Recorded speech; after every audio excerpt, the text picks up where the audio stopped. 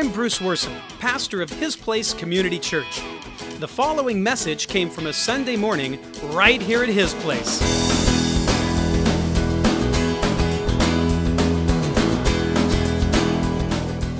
Today we're focusing on thy kingdom over my kingdom. So your question is real simple. Which kingdom tends to come first in your prayers? Think about that a moment. Which kingdom tends to come first in your prayers? Little recap. The Lord Himself has given us a simple way to pray, not a formula, not into formulas, but a format. Format to follow. I've said it's a blueprint, and it is. It is a blueprint that will radically personalize and turn regular praying into a profoundly relational daily conversation with an omnipotent, omniscient, omnipresent Dad who reigns in heaven and on earth and hopefully over each of our hearts. And so we are encouraged to begin each day the LPG way, the Lord's Prayer Guide way, by first loving on our affectionate Abba Father. Then balancing this familiarity, because familiarity can breed contempt. So balancing this familiarity by practicing and foreshadowing the fearful reverence that we'll experience in heaven. Our Father in heaven. And then quickly cherishing and honoring and hallowing Him by discussing our trust and obedience. Usually a lot to talk about there. That's why you got to pray this on a daily basis so you can keep up. And here's the thing, starting off today now, even though Jesus clearly says, this then is how you should pray, we're too often too quick to jump right to what we want, what we really, really want, what we really, really anxiously want. Because we're just usually in a hurry to get to what we're in a hurry to get. And so we're encouraged to slow our roll, relax, recalibrate, and give our hallowed heavenly Dad a proper morning greeting. Because the way we speak tells what we seek. As in, my kingdom versus thy kingdom. Therefore, says Jesus, therefore, do not be anxious, saying, what shall we eat? What shall we drink? What shall we wear? For guess what? Your heavenly Father knows, of course, that we need all these things, need them all. But what? Seek first the kingdom of God and His righteousness. Prayer was never intended, and it is not a means of letting the Lord in on my plans, like we're doing Him a big favor, because otherwise He wouldn't know, He's not sure what's going on. But no, we need to renew our minds. This is our daily privilege and honor to further identify our role and our created purpose in His kingdom. And so before we rattle off a laundry list of, the needs for our temporary little fleeting kingdom down here, we bow to realign our allegiance to His eternal, immeasurable, undying kingdom. And you know what? You ever try actually bowing? I don't do it regularly, but I do it once in a while. I also try the whole prostrate laying thing. It's so weird because it's not in our culture. But I'll tell you, that'll get you in the right headspace to actually bow when you pray for His kingdom to come. And speaking of that, we tend to emphasize the wrong word, myself included, when we pray. It's, your kingdom come, your will be done. We're emphasizing the wrong word. It doesn't make sense that way, or as much sense as it's supposed to. We should emphasize your kingdom come, your will be done, as opposed to mine, right? Say that with me, emphasize your kingdom come. See, the Lord's Prayer Guide has that threefold greeting to help us put our Father in His rightful place. And now, your kingdom come puts us in ours. And so we pray, your kingdom come. And then we pause to ask ourselves how we can best help that to happen today as loyal subjects to our royal king. And once we've worked that out, then we personalize it by asking for guidance and timing and well-seasoned words. And I might be getting ahead of myself now, so don't fret yet if you're wondering what his kingdom is and how on earth it comes, or if it already came when Jesus died and rose, and what's the kingdom? We're all a little kingdom. I'm going to stare at you till you laugh. Thank you. That's what I was looking for. And we're not alone, and we're very fortunate because once, having been asked by the Pharisees when the kingdom of God would come, Jesus answered the question in Jesus' fashion. Jesus replied, "The kingdom of God does not come with your careful observation, nor will people say, oh, here it is, or there it is, because," why is that? Because, and read it with me, "the kingdom of God is within you." And we're even more fortunate, actually, that Scripture doesn't stop there. Not even close. I'm going to read you 10 scriptures that I selected out of over 300 I found this week in the New Testament concerning his kingdom and its coming. I just want to give you these 10. If you're wondering what his kingdom is, Jesus answered, "My kingdom is not of this world. For indeed, the kingdom of God is within you. For the kingdom of God is righteousness and peace and joy in the Holy Spirit. For he has rescued us from the dominion of darkness and brought us into the kingdom of the Son he loves, Jesus Christ, the faithful witness who loves us and released us from our sins by his blood." Yeah, he's made us to be a kingdom. "Salvation and strength and the kingdom of our God and the power of his Christ have come. And this gospel of the kingdom will be proclaimed throughout the whole world as a testimony. Then the righteous will shine like the sun in the kingdom of their Father. And righteousness will be the scepter of his Son's kingdom. For the kingdom of God is not a matter of talk, but of power, living it out." You see, our Father's kingdom extends over those who enthrone him in their heart. That's why Jesus said the kingdom of God is near. Repent, believe the good news. It's so close. We enter his kingdom the moment he enters our heart. Which means Jesus died to prepare a place for us that's deep within us. And not just for us, but for himself and our Father as well. He said, I go to prepare a place for you, that where I am, there you may be also. And where I go, you know. And of course, Thomas said, how can we know the way? And Jesus said to him, I am the way. I am the way, the truth, and the life. Because, as it says in Galatians, you are children. God has sent the Spirit of his Son into our hearts, crying, Abba, Father.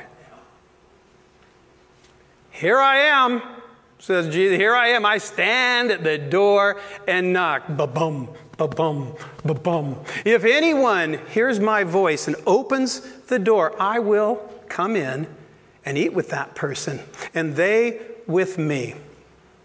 Yeah, to the one who is victorious, I will give the right to sit with me on my throne, just as I was victorious and sat down with my Father on his throne. On that day, in fact, on that day, you will realize that I am in my Father and you are in me, and guess what? I am in you. For indeed, the kingdom of God is within you. As long as we open up before he stops knocking, oh, that's a sad day. Boom, boom, boom, boom, boom, boom, boom, boom, boom. Open up before the knocking stops. And the moment we enter God's kingdom that's within us, we're handed our God-given assignment.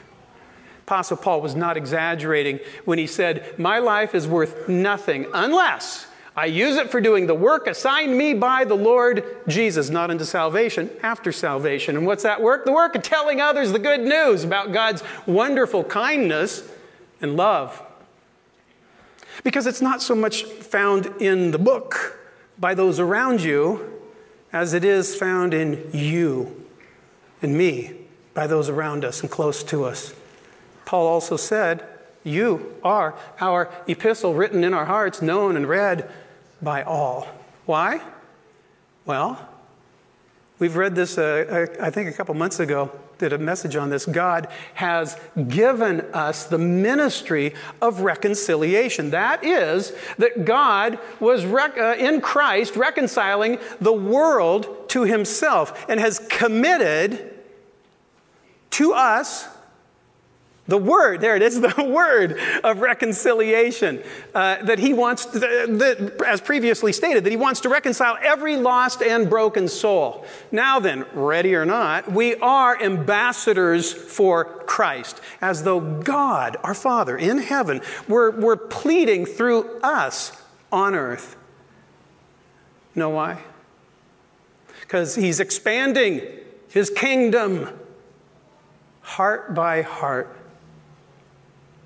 So to pray, your kingdom come, and sincerely, genuinely, authentically mean it, which is the only way he wants to hear it, is to pray for all those who are outside the kingdom that comes inside our heart, whether family, friends, classmates, co-workers, anyone dying for the life that you have in your heart.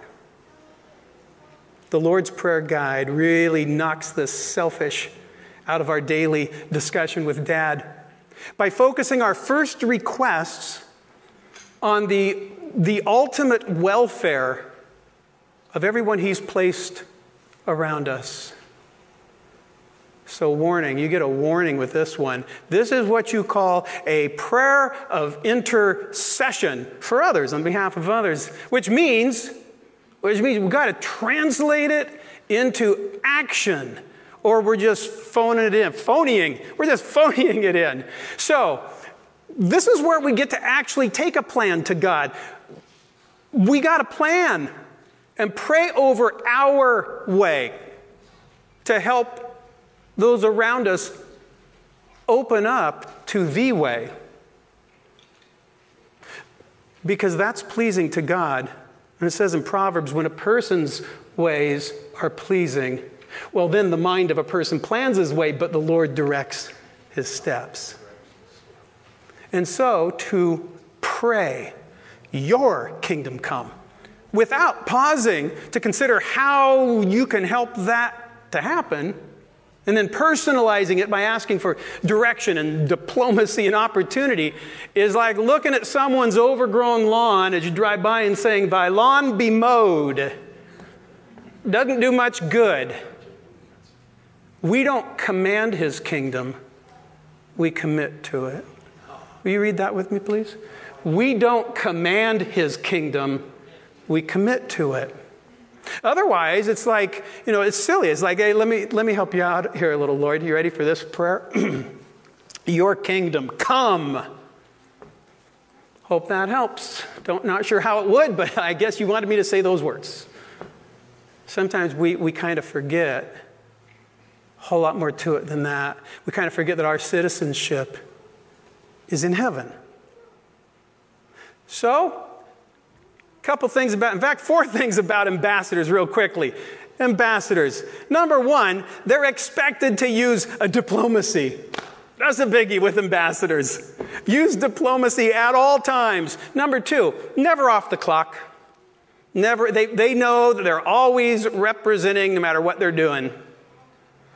Number 3, like life itself, the assignment is temporary. Scripture describes our brief stay down here as a mist, a breath, a wisp of smoke. And number 4, when they die, when an ambassador dies, they don't leave home. They're brought home. They're flown home. So the question is, what kind of kingdom come ambassador are you? Am I right now, this day? There's basically 3. 2 are bad, 1's good. Here's the 2 baddies. Are you the anonymous kind? Hiding in the embassy, uncomfortable around those who don't share or maybe even care about your beliefs and values? Well, I'm sorry, but your silence will hinder your message of reconciliation. Because the kingdom does not come by cowardice. Plus, there's not even any such thing as an undercover ambassador. That's an oxymoron. There's no such thing as an undercover ambassador. That'd be like apathetic devotion. And that is what it's like. Apathetic devotion. So that's one. Are you the obnoxious kind? That's kind of the polar opposite. The obnoxious kind, insensitive to those around you, barging into conversations, uninvited and inconsiderate of the ways of this culture. Well, I'm sorry, but your rudeness is going to hinder your message of reconciliation because the kingdom does not come by pushiness. No, I hope you're the 3rd kind. This is the kind I really want you to be. I hope and pray that you are the kind. Are you the kind? I want you to be the kind. Respectfully, joyfully coexisting without compromising our Father's kingdom. You see, your compassion will greatly help facilitate your message of reconciliation because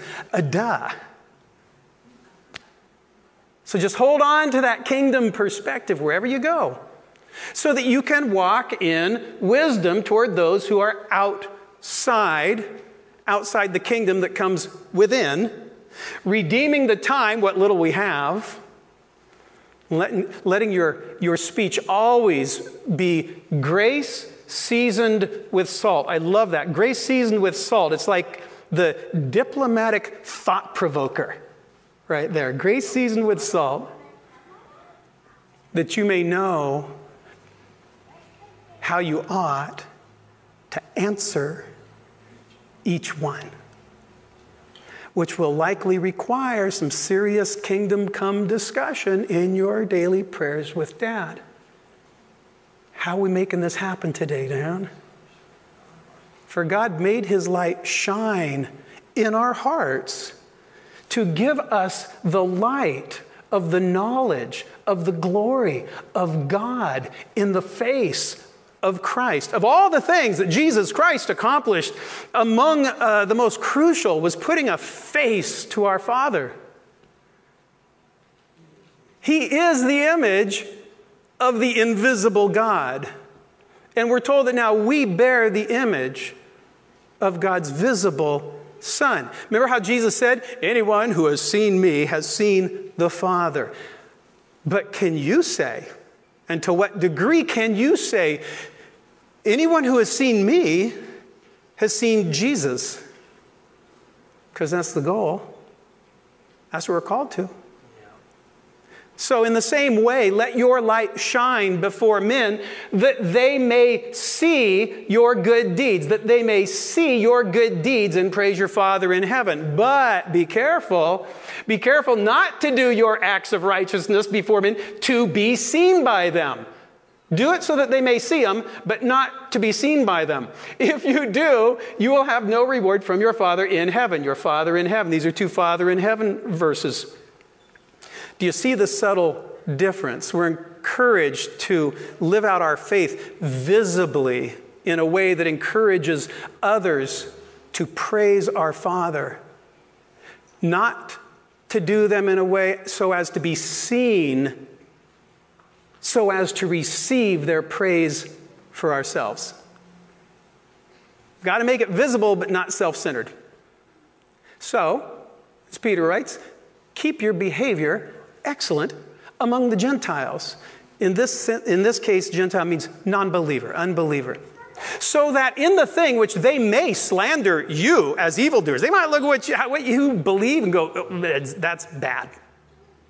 So that the thing they might slander you as evildoers, they may, because of your good deeds, which they see, and it's not self-centered, as they observe them, it's a process, so that they may glorify God eventually in the day of his visitation in their heart.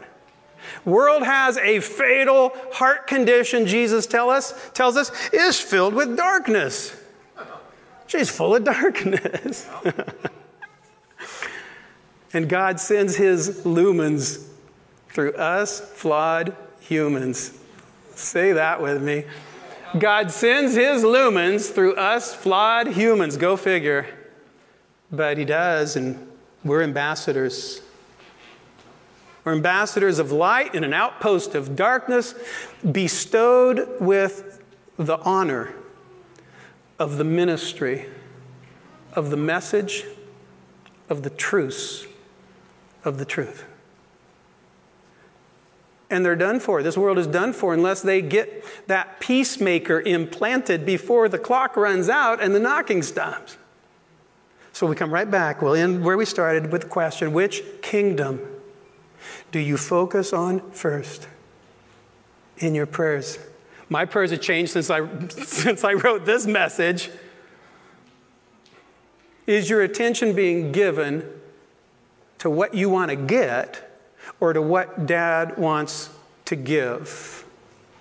There's a subtle but very stark difference between the two. In prayer, as in life, his kingdom must come first. And then his kingdom must come one heart at a time. And since his kingdom is within you, it's all got to start with our heart. So let's pray together. Our Father in heaven, hallowed be your name. Your kingdom come. Your will be done on earth as it is in heaven. Give us this day our daily bread, and forgive us our debts as we forgive our debtors. And do not lead us into temptation, but deliver us from the evil one. For yours is the kingdom and the power and the glory forever. Amen.